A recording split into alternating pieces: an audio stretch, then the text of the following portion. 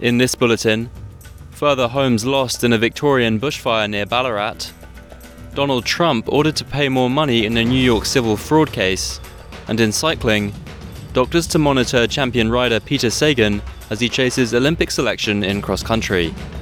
With the latest SBS News, I'm Henry Buckley.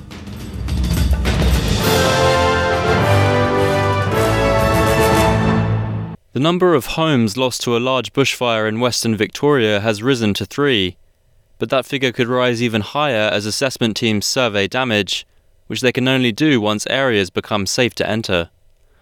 The Country Fire Authority says the fire is moving in a northerly direction towards Elmhurst and Amphitheatre, located about 70 kilometres northwest of Ballarat. But Chief Fire Officer Chris Hardman from Forest Management Victoria has told Channel 7 he hopes conditions will allow crews to check on the extent of damage. We are seeing an easing of the weather conditions, so that is good news for firefighters, and we hope to make really good progress today.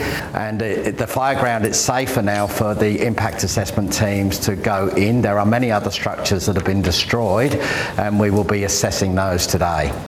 4 people have died in a horror road smash in northern New South Wales. Police say the 3 men and 1 woman were killed when the car they were travelling in left the roadway and rolled at Wardle, a village in the Northern Rivers region near Ballarat. Specialist officers from the Crash Investigation Unit are investigating the circumstances surrounding the incident.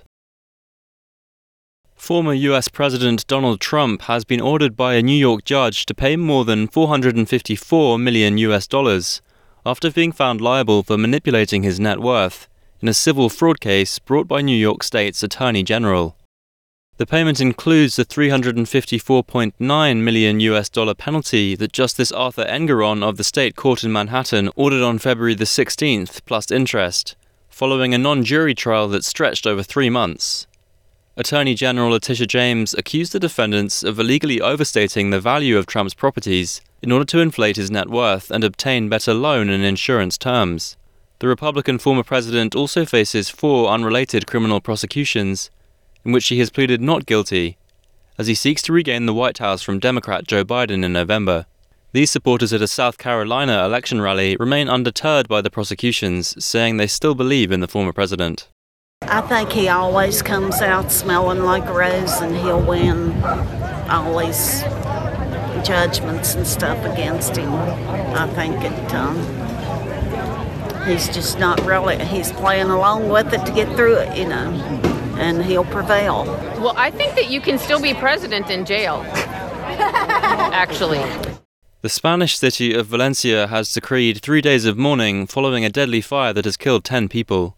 Local football matches have also been cancelled, along with the start of the city's month-long annual Fallas Festival, which features the torching of large cardboard statues and a firework display.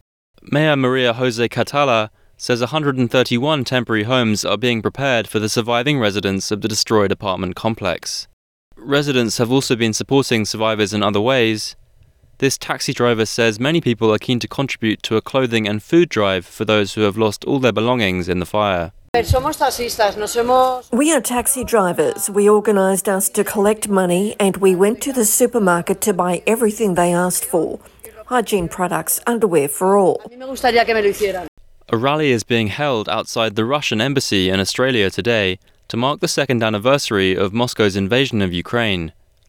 Supporters of Ukraine are being joined at the embassy in Canberra by Independent Senator David Pocock and ACT Attorney General Shane Rattenbury.